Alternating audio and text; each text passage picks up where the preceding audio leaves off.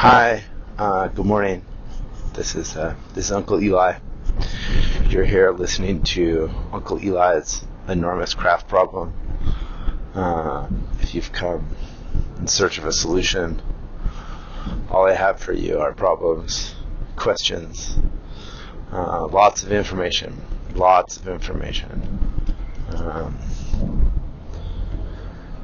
So, how's it going?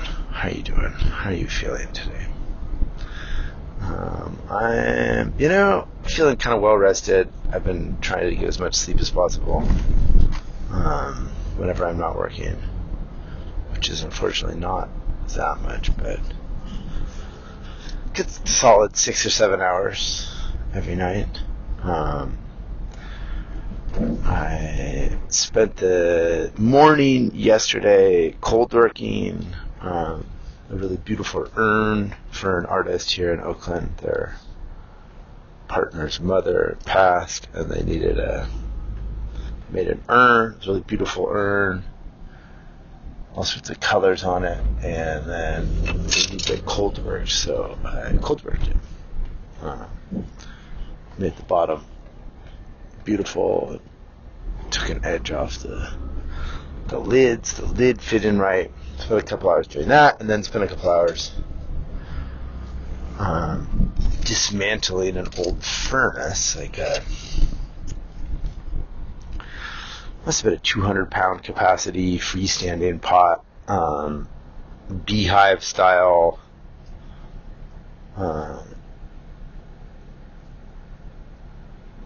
with just trying to remember, it was like Mark Extrand used to build a kind like this, but it wasn't him who built it. And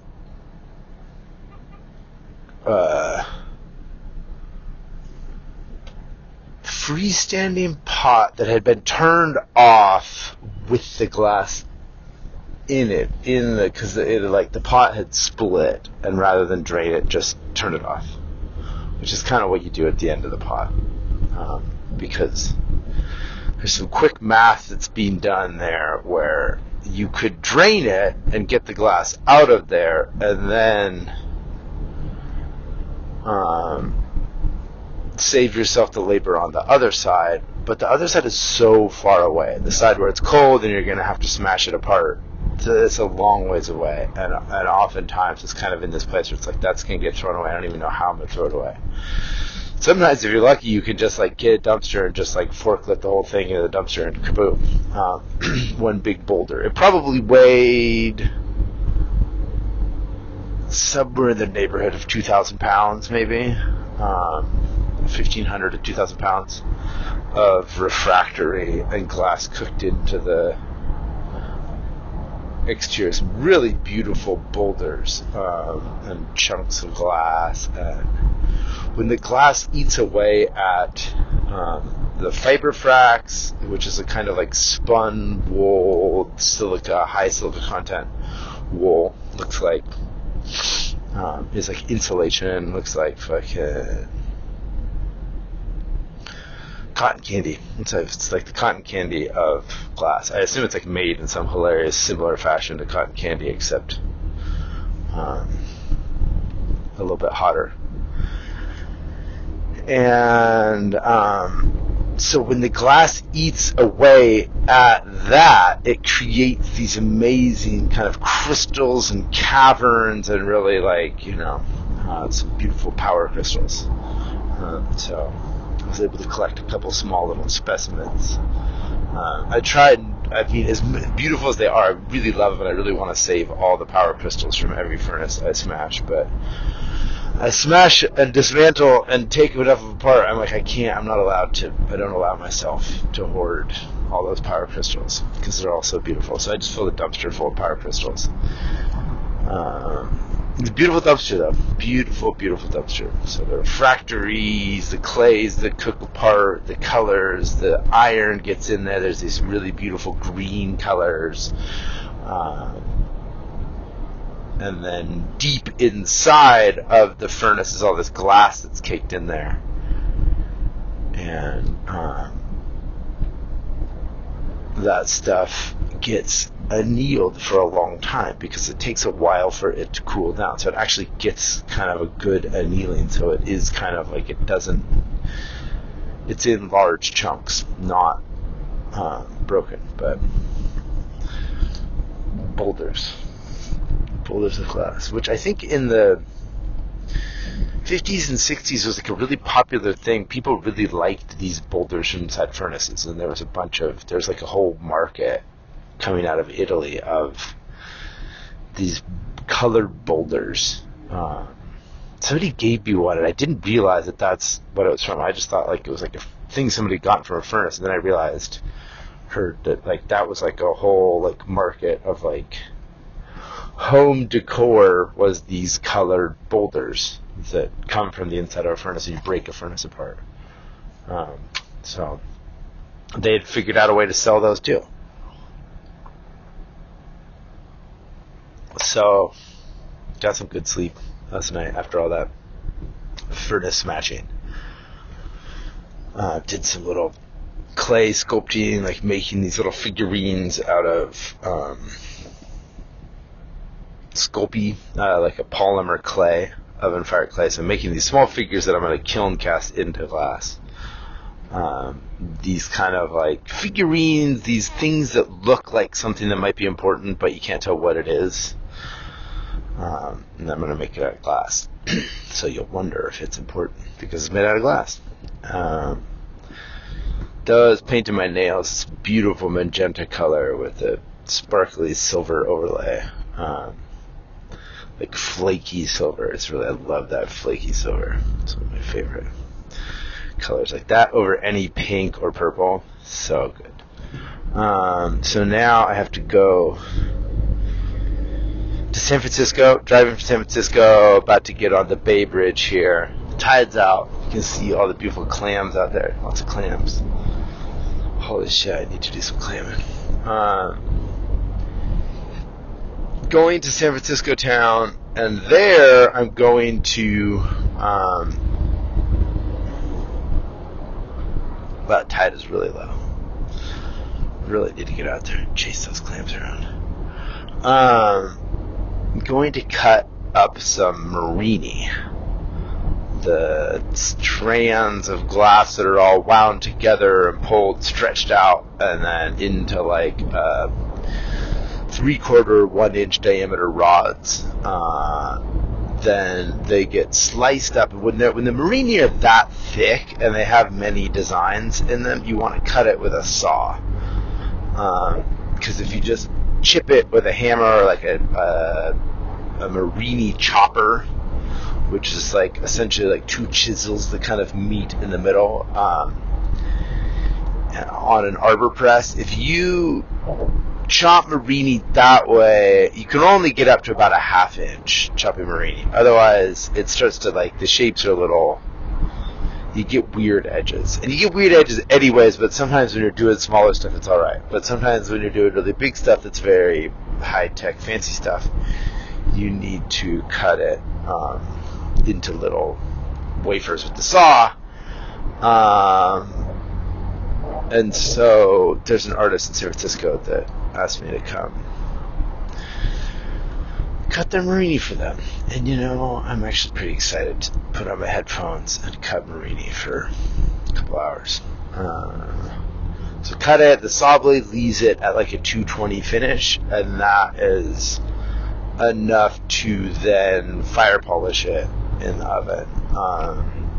Take it out of the oven and put it into a hot hole, like a glory hole, and fire polish it. You usually want to like clean them a little first. Some people use an ultrasonic cleaner to get the glass debris off. You can also like polish them and things. You can do more aggressive polishing techniques, but this consensus seems to be, if you have a decent saw blade and you saw them and then you don't go right to the flame with them and boil them, you can make a clean finish. There are artists I know who do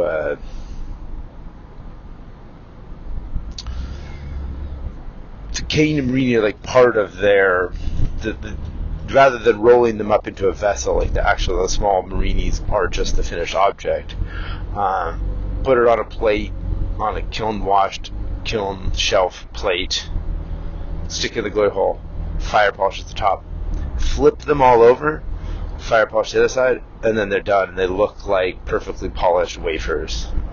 So that's a technique. There's some craft. We'll get into that, though, in Cane and Marie. But here's the reason I've really come to talk to you today. This is one I've been thinking about a lot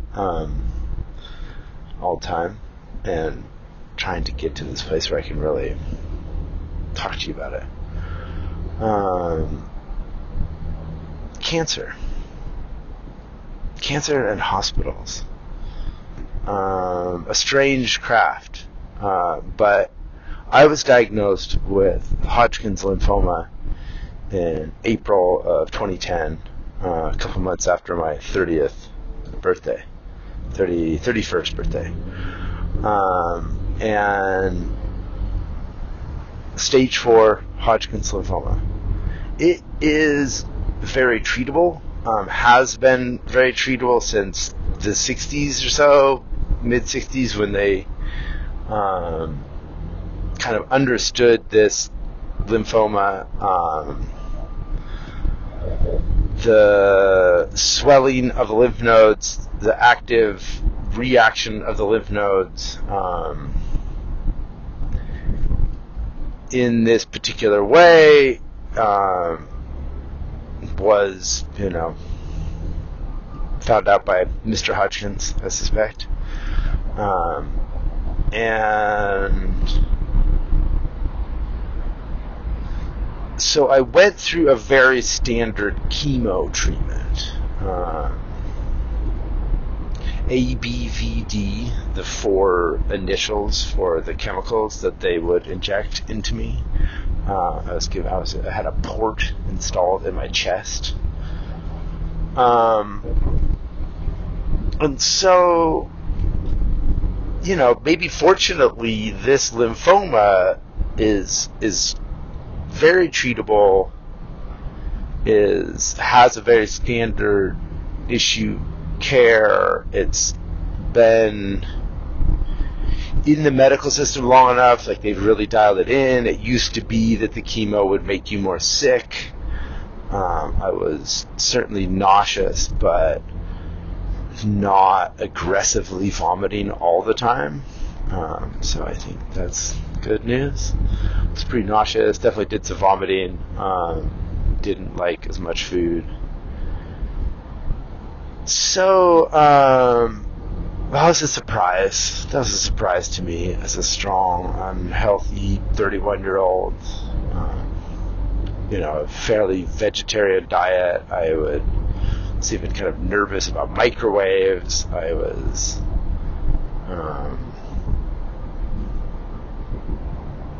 thought pretty careful. But that's what I got. And it gave me a really amazing perspective on myself, on the healthcare system, on love, partnership, family, friendship. It opened my eyes to so many things. And it was hard to watch my family and friends. That was some of the hardest stuff, was like the way that people would react.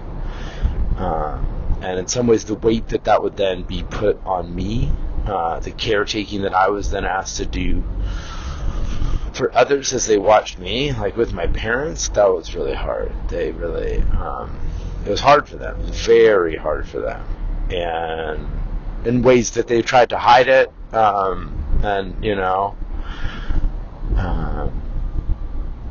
but pretend like it was okay, but it wasn't okay. So that was tricky. That was very tricky. So I've gone through my own treatment. I was married to someone that was diagnosed with cancer, an oral cancer, squamous cell carcinoma under their tongue, in 2016. and my children were 1 and 3 at the time.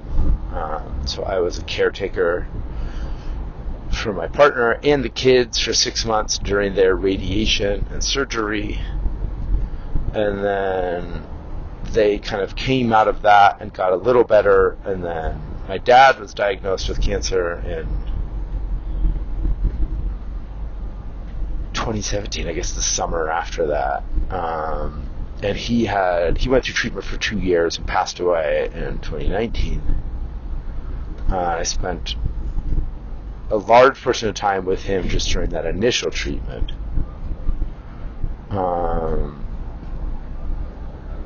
With the initial diagnosis and the time in the hospital. So me and hospitals and cancer, I have unfortunately built a base of knowledge around this craft. And so I will, if a friend or family member is diagnosed with cancer, I'll often hear from them as someone who's gone through this.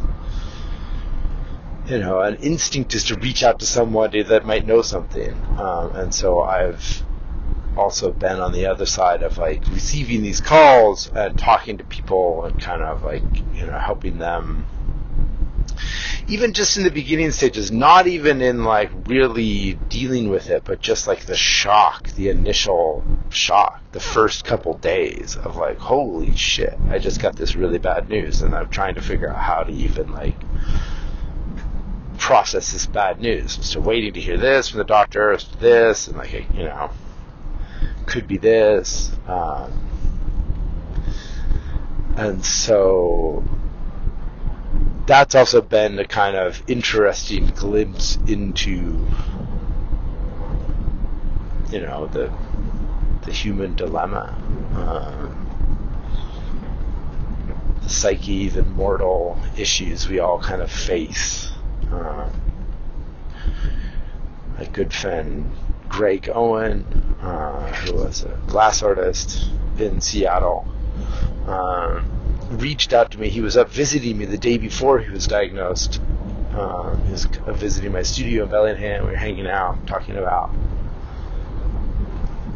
video and audio things. We were kind of getting into this weird realm of making videos and what we could do with that, talking about ASMR podcasts. Sound familiar? And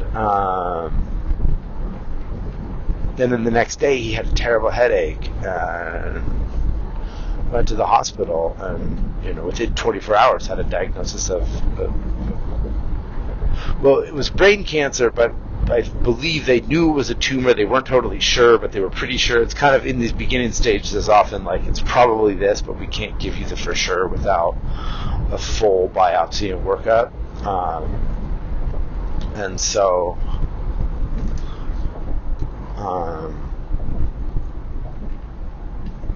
those initial conversations, it's so scary and hard and important for us all to be there for each other during those times, and to be able to share. I mean, it's hard to even articulate how I feel about that, because it's the trust and that someone would put in you to call you or to reach out to you when they're having this hard time is amazing, but it's there's none of it that's good. It's not good to be on the other side and hearing it. It's not good to be that person going through it. It's not good that I've had to go through that, but that we can all be here for each other, that I can be there for someone. Is there something, there's goodness in it somewhere. There's goodness in there. And I think for me, sharing life experiences and knowledge is such an important part of being a human. It's the growth of all of us as a community and a people.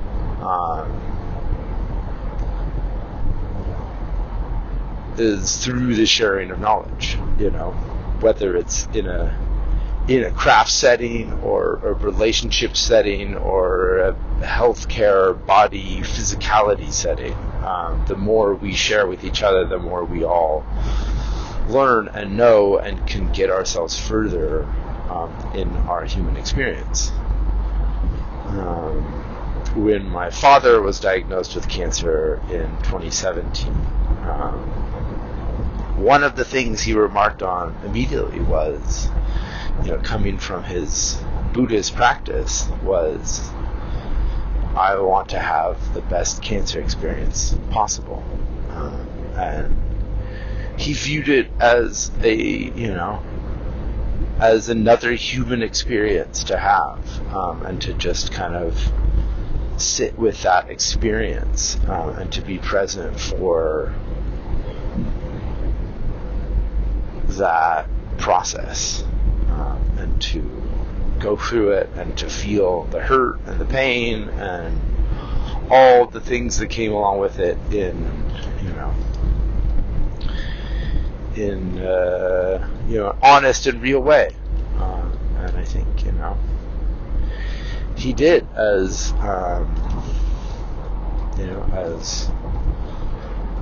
one does in those situations.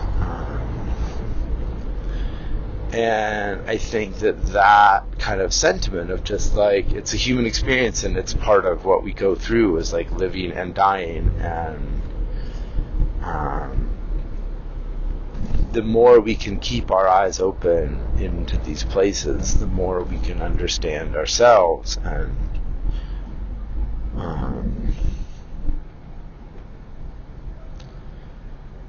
have a more full and rich human experience.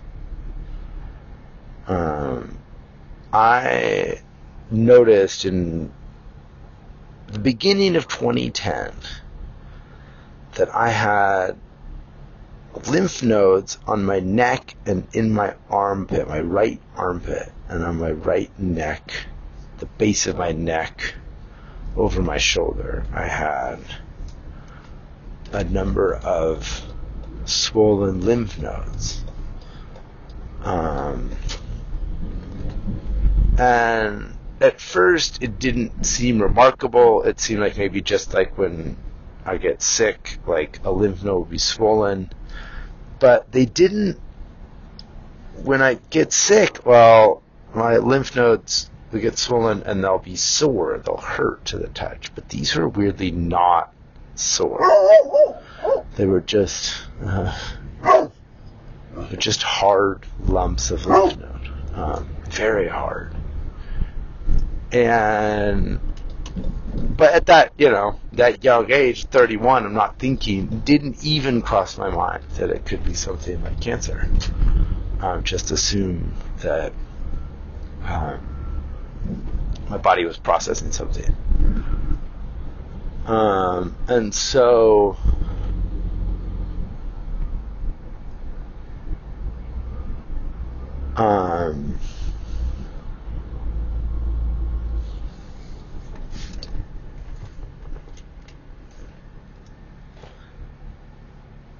then I moved to New York City. That's some crazy shit. I moved to New York City to be with my partner at the time. The beginning of April. They basically moved on April 1st. And then I was showing at a gallery in New York, and I was like, gallery, like, I need to see a doctor. Like, I got this fucking weird lymph node thing going. And like, oh yeah, here, here's a doctor. Like, here's the, like, doctor that all the artists go to. Like, they are a good deal for artists. Like, they're a weirdo. I was like, okay, this is cool. This is gonna be good. So I go there, and then the doctor's like, pretty quickly is like, this is really remarkable. Like, have you seen anybody else about this? Like, this is, and I was like, well, this is getting weird. And he's like, are your legs itchy? And I was like, yeah, my legs are itchy. He's like, do you sweat a lot at night? Have night sweats? I was like, oh yeah, man, I always sweat at night. I love sweating at night. And he's like, well, you should probably go to the hospital, like, if not today, like, tomorrow. Which is, like, also, like, a pretty crazy thing to hear from a doctor while you're in a doctor's office. Like, and so, at this point, he's kind of hinting at a lymphoma. And I don't really know shit about lymphomas at that point. And so I was like, wow, that's crazy. So, that was a Thursday. And then,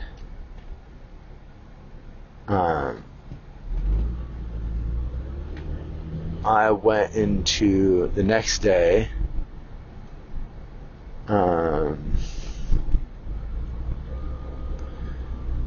into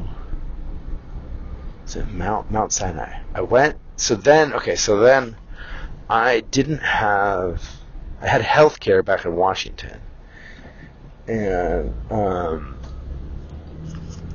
so it's like just moved to New York, and it was like, okay, I went in to the emergency room at Mount Sinai on a Friday morning, which if I had to do it over again, I would have waited till Monday.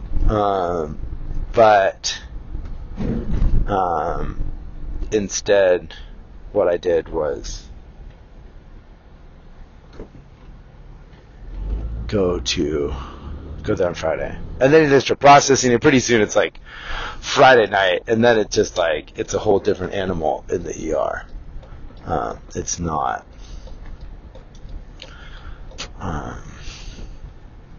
it's not time for them to deal with this kid that has cancer. They can wait until Monday. But then they finally got me in by Friday night, Saturday morning, which was also like a whole nother wonderful experience. To be in an ER in New York City. Second time I'd spent a Friday night in an ER in New York City. The other time was with Joey when you had spinal meningitis and a fever of 105 during the SARS epidemic. So we got to spend an evening in St. Joe's in New York City, which was also a very psychedelic experience. So then I was finally got the biopsy. I believe I got the biopsy on Tuesday. After all those days, then they got me into the biopsy place. Got the surgeon, got it all figured out, took one of my lymph nodes out of my neck so that they could tell me that it was in fact a Hodgkin's lymphoma.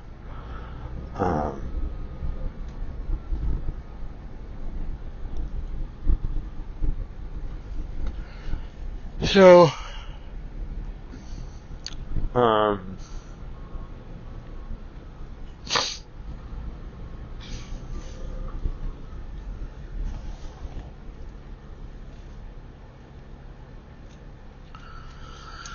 here I am, pulling up to the workplace.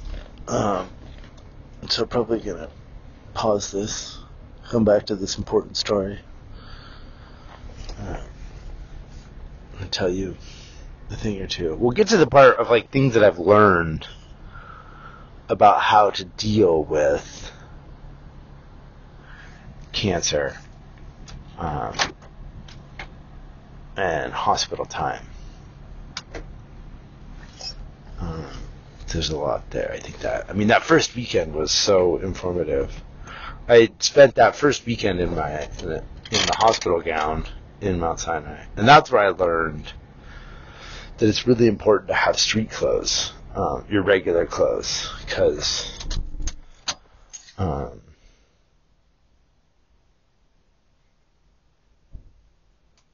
nothing makes you feel sicker. Well, there are things that make you feel sicker, but you can definitely feel sicker wearing a gown in the hospital than I do wearing my street clothes.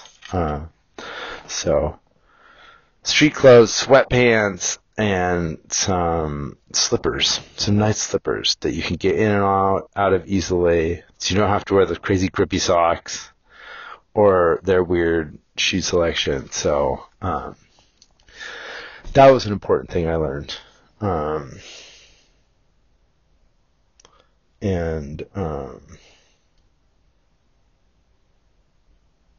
Clothes.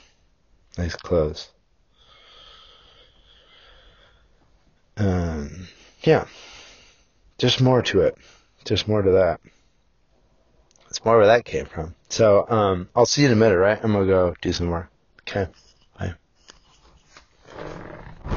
Okay. So, here we are.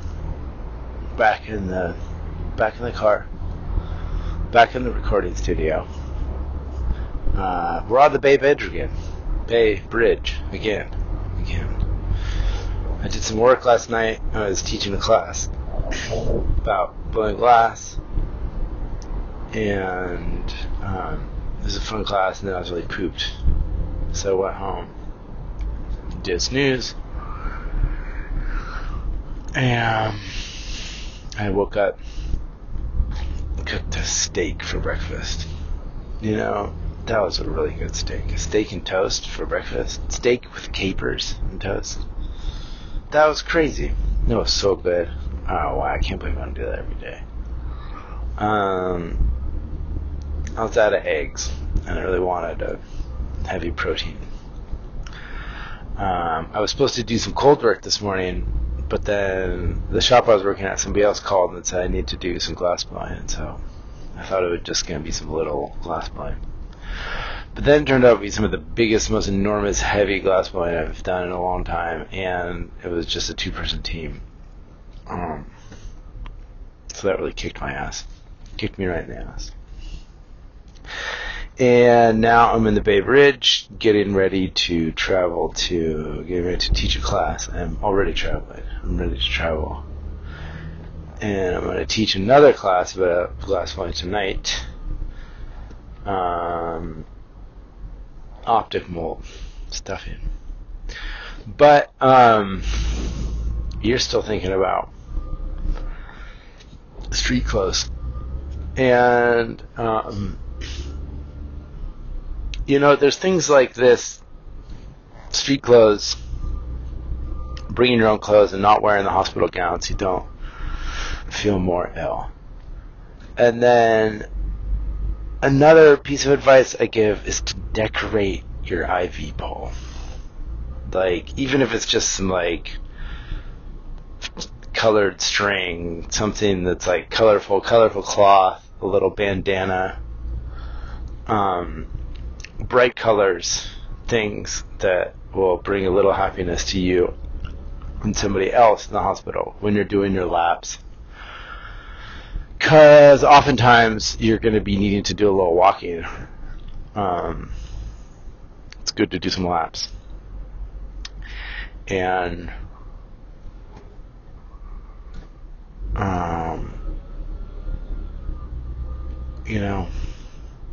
it brings joy to you and the people around you on the floor. Everyone's fucking fucked. But there comes the person with the silly bandanas on their IV pole. So there's things like this. There's some things that, like, are physicalities of this that feel like, oh, here's a thing that we can do, and, like, here's something I can cling to as, like, an answer, a solution, a path. And I think that another tricky part is that everyone has their own experience, and it's not, there's no prescribed way to do this. There's no good way to do this. It's all hard and confusing and painful. And I think especially is like each person is going to have their own unique experience in a way that just feels so unique to them and so unusual. In a way that is not terrible, like puts you that kind of at the center of the universe. It closes off all the other things. It focuses your energy on yourself. I mean, that's a good part of it. It's not a good thing, but it's, bringing in that focus onto yourself and, like, allowing yourself to be the only thought for yourself, a very selfish concern, because it's a health thing. It's your existence, your physicalness. And I think this loops back to my dad's quote of wanting to have the best cancer experience possible. And it's, in its uniqueness and in its onlyness, like, that is the best part. That is the bestness of it, is this kind of like this unique space of it, and that it is the experience that it is, and it's the only experience that it is, and it's the only experience that you're having at that point. And I think that there's something really powerful in that. And I think, like, as I reflect back on my own experience and my partners, my father's, and like what has happened and how those have kind of affected me,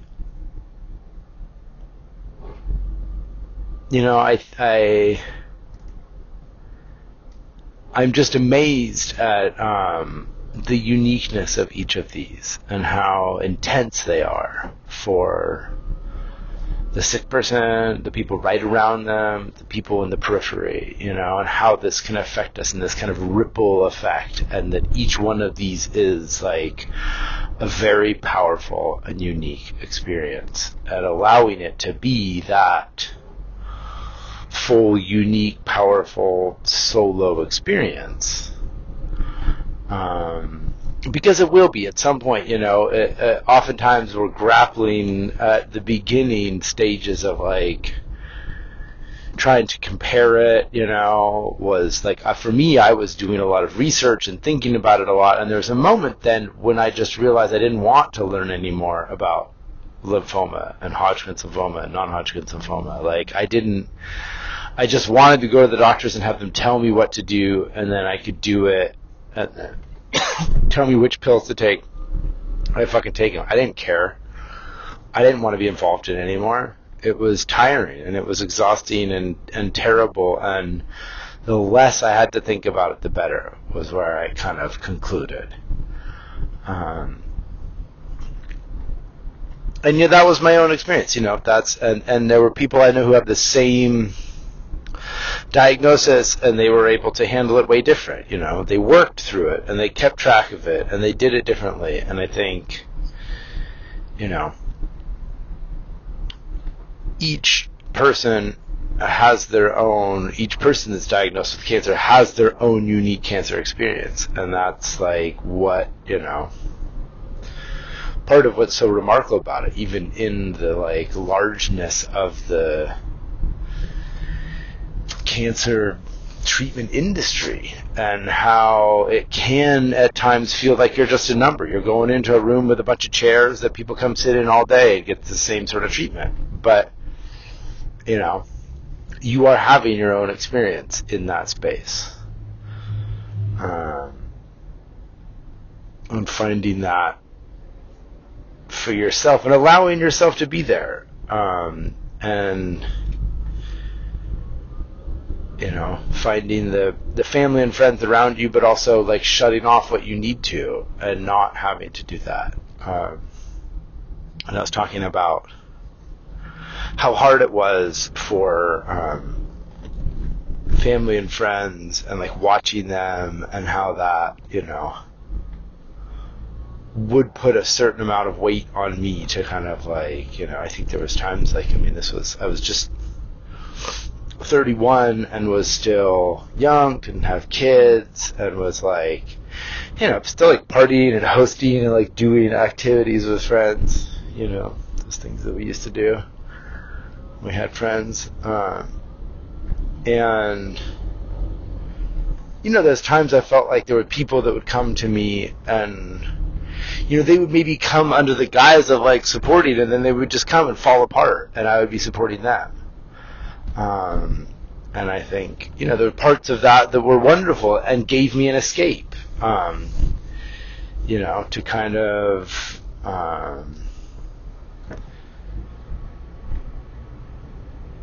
be there for them was a way to escape my own illness. And then being on the other side, like being a partner and a son to someone going through this, was also a way to, to hide from my own pain and grief, to not, think about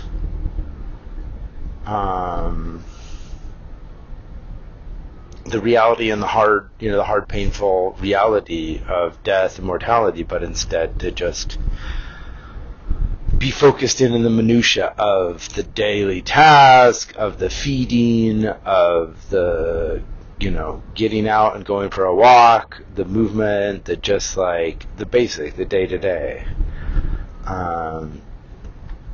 And I think that's something that's also really unique in the craft of it, to stay focused here, so not get too lost in the weeds. Food and exercise, I think, are, those are obvious ones, but I think that it's easy to forget those. And I think while I was sick, I kind of pledged to myself that I wasn't going to lose, too much more weight. And then I was going to stay, not get, kind of emaciated. And so I think I used, in some ways, food as part of my medicine, treating myself, and then as a caretaker for a partner, or, helping my partner, helping my dad, like using food and exercise as a way to distract, and a way to just like mark those moments in time in the day, keeping my own energy up. And I think in some ways it helped like reestablish patterns for myself, and helped remind me of like my mortality, and my frailness was just like, keeping my energy and my sanity in those moments, especially as a father during those moments, is and was like really important to, you keeping the body alive in that day to day. And I think I was able to move through those spaces in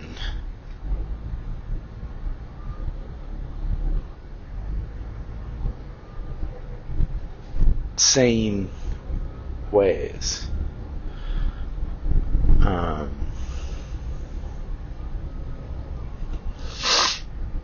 Holy shit. It's a lot to think about, isn't it? So after going through my own chemotherapy, 6 months, a little over, I think it turned out to be like 8 months or something finally, to going through that, then it was, it was really almost 2 years of like trying to get myself back to feeling normal again. All my fingernails and toenails had all gotten all fucked up. All my hair like pretty much disappeared. And my fingernails and my toenails all kind of turned yellow and got all fucked up. So just growing out my fingernails and toenails back to their state, like watching all of that stuff grow out, like way from back in the root. That took almost 2 years. And, just getting my weight, my appetite, and my feeling, my body, like kind of re-equalized, took that time. And I would go through every 6 months or so, have a CAT scan or PET scan, the different kind of like MRI scans they do, and they were doing, but then they stopped doing, like after my treatment. They're like, oh wait, those things are like too toxic for you, we're not going to give you those things. And then it was just like physical checkups, keeping an eye on my lymph nodes, my lymphatic system, the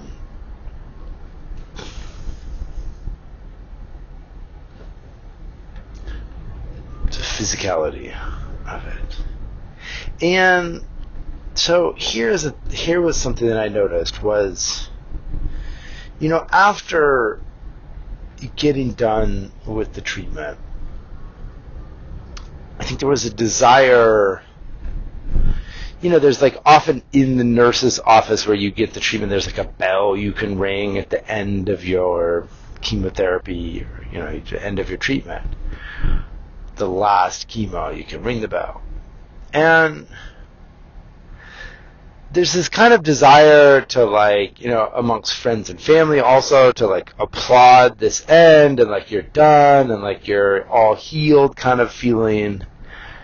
And I think what I noticed was like how I didn't feel done, and I didn't feel better, and I didn't feel okay. I felt still like overwhelmed. I still felt sick and nauseous. I felt scared, overwhelmed by this sickness and by all this treatment. I didn't feel like I was out of the woods. You get done with that chemo, they still need to test you, see if it's in your bone marrow, and then they need to monitor you for another 6 months, like closely in this way, and then for another year this, and then for another 5 years in this way. And I think, now, some 12, 13 years away from that, I do feel separate, and I do feel healed and better and safe. But it wasn't right away. And this is something I've heard remarked about from other cancer patients, is that it isn't that kind of like strong moment that I think we all kind of want it to be, that like you get done and you like ring the bell and ta-da, you're all done, and like you're gonna go rest up, but you're feeling better. That the trauma of that moment is lingers and lasts for a while and doesn't just disappear, and is very present, and is, for me, it was very lonely making. There wasn't anybody else there. There wasn't any other people in there with me. It was just me that went through that, and it was just me that was going to face it again, and if it came back, it was going to be just me, and if I died from it, it was going to be just me that died. And I think that like feeling, it's kind of hard to shake in that way, that you go into these kind of intense treatments, and it's like, that's what you're doing, is you're going through this intense treatment, and you're not just getting out, and maybe like it's in remission, but it's not a healing process.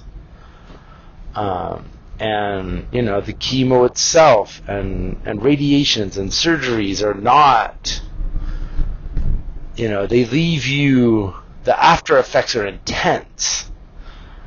They leave you fucked up, and they don't leave you feeling like you're better. They leave you scared and traumatized. And I think that's a hard part to face, both as a patient but also as a family and friend nearby, that there's really also nothing you can do to hold that person. It's, you could support them and you could be present for them, but like their pain is inside and it can't be removed, and it's, it's caused in external ways by the sickness and by the treatment, by the, the hospital industry. And, it's a wonderful thing that can treat these things and fix these things, but it's also the place that like, that hurts. And it's hard because,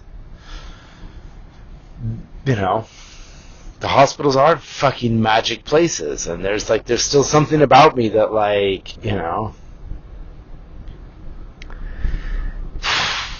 hospitals are intense and scary,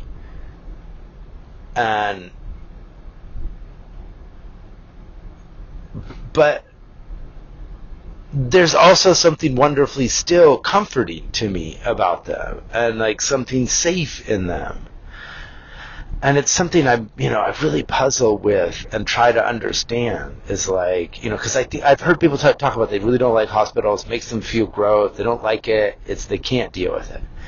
And I have a very conflicted relationship. It's like, I can, they're gross and they're hard, but it's the place where the safety is. It's the place where you can it's the only place you're going to get the treatment for that. It's the place that it's going to give you, the thing that you need to fix you, supposedly. And, where is that? What is that like? Am I like trauma bonded to hospitals? Like that I kind of like gave in this way and was like, all right, fine. Like, you're right.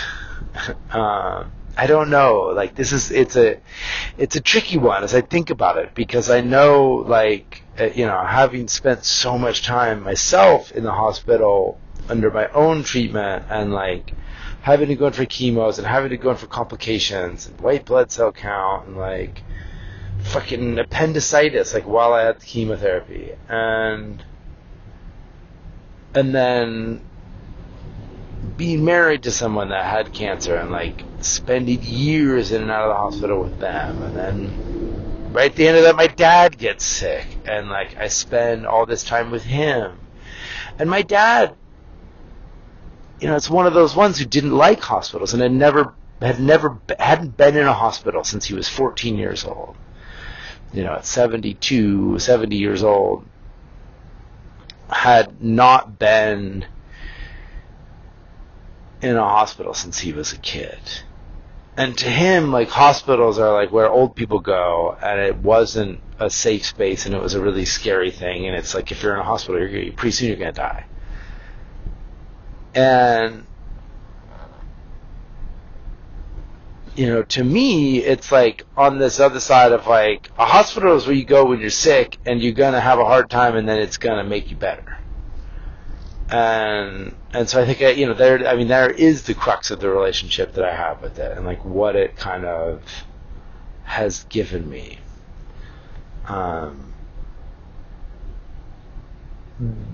Because the complications I've had have been,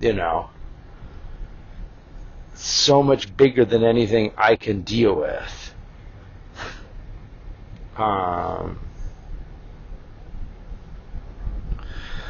And that to kind of relax and just like give into it was like the only option.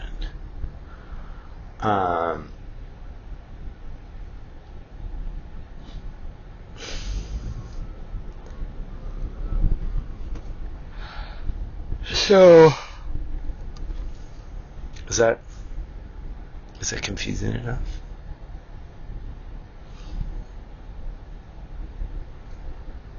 Sure seems like it to me. Confusing cancer. The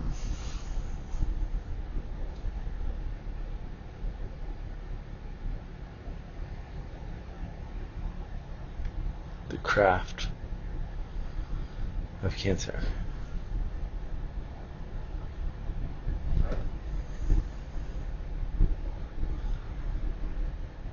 Yeah. Lots of crafts. Lots of crafts. Drawing and painting. Little tinker crafts. My hands. Lots of string. Tying things. Knots.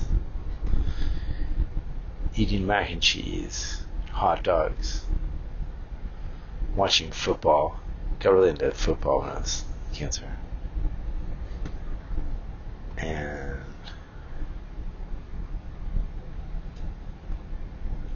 made some great art shows. Had a lot of phone calls. Did not stop smoking cigarettes. I've since, many years I haven't smoked, but got good at slingshots. Shot a lot of slingshots. Spent a lot of time on my boat. Sat in the water, in the canoe. Didn't catch anything. Crab trapped.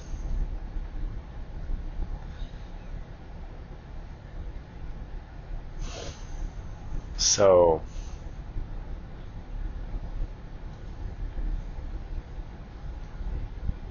what is it?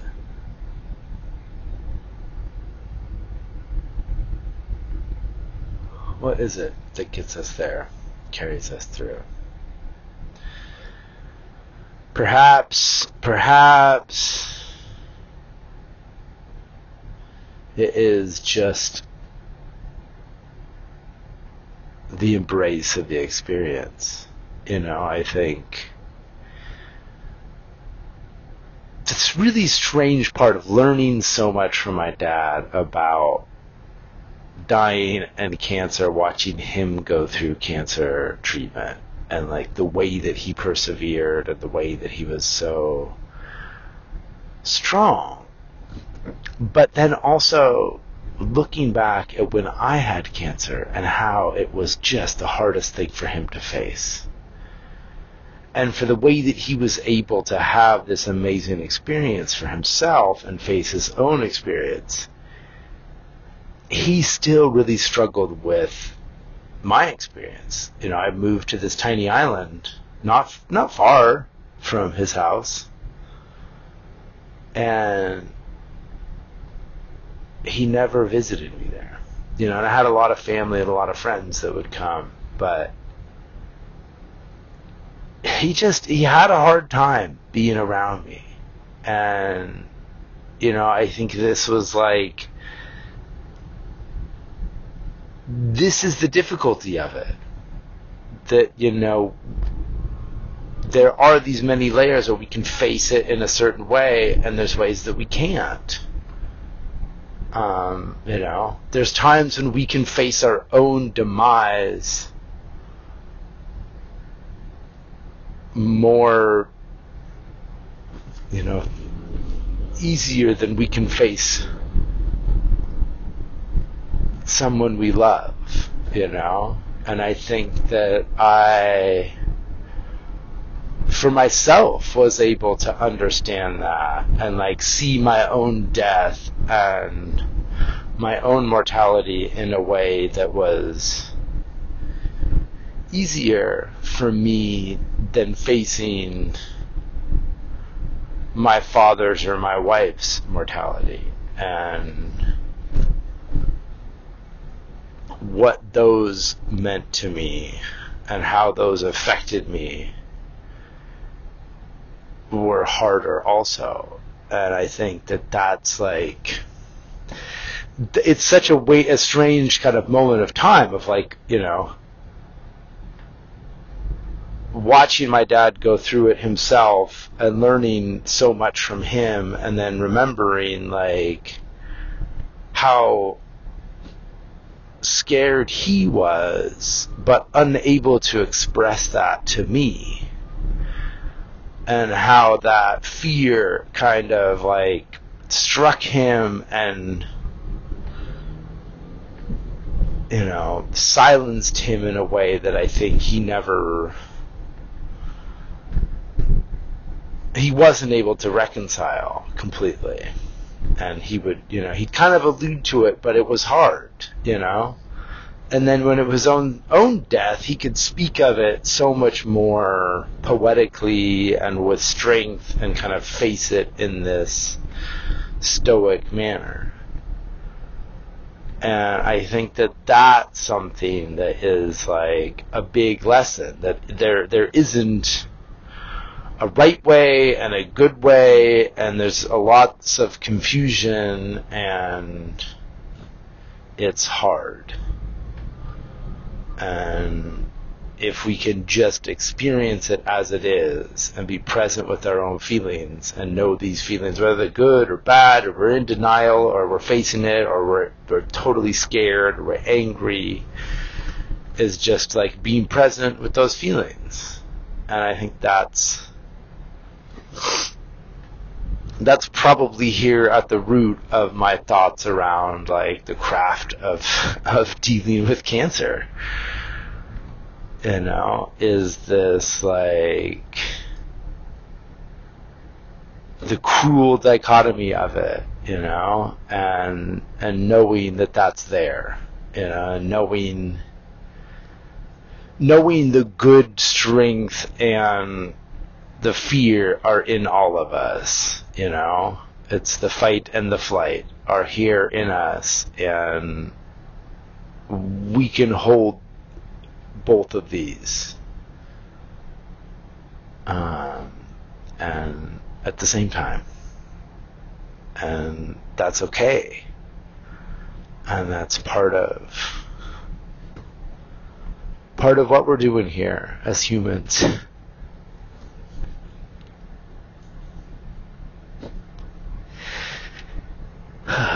You feel me?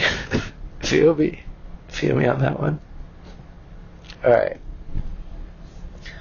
Well, thanks for going on that journey for me. It was good to think about that with you. I'm gonna get to this traffic. I'm gonna get to this work. Yeah. Thanks for listening.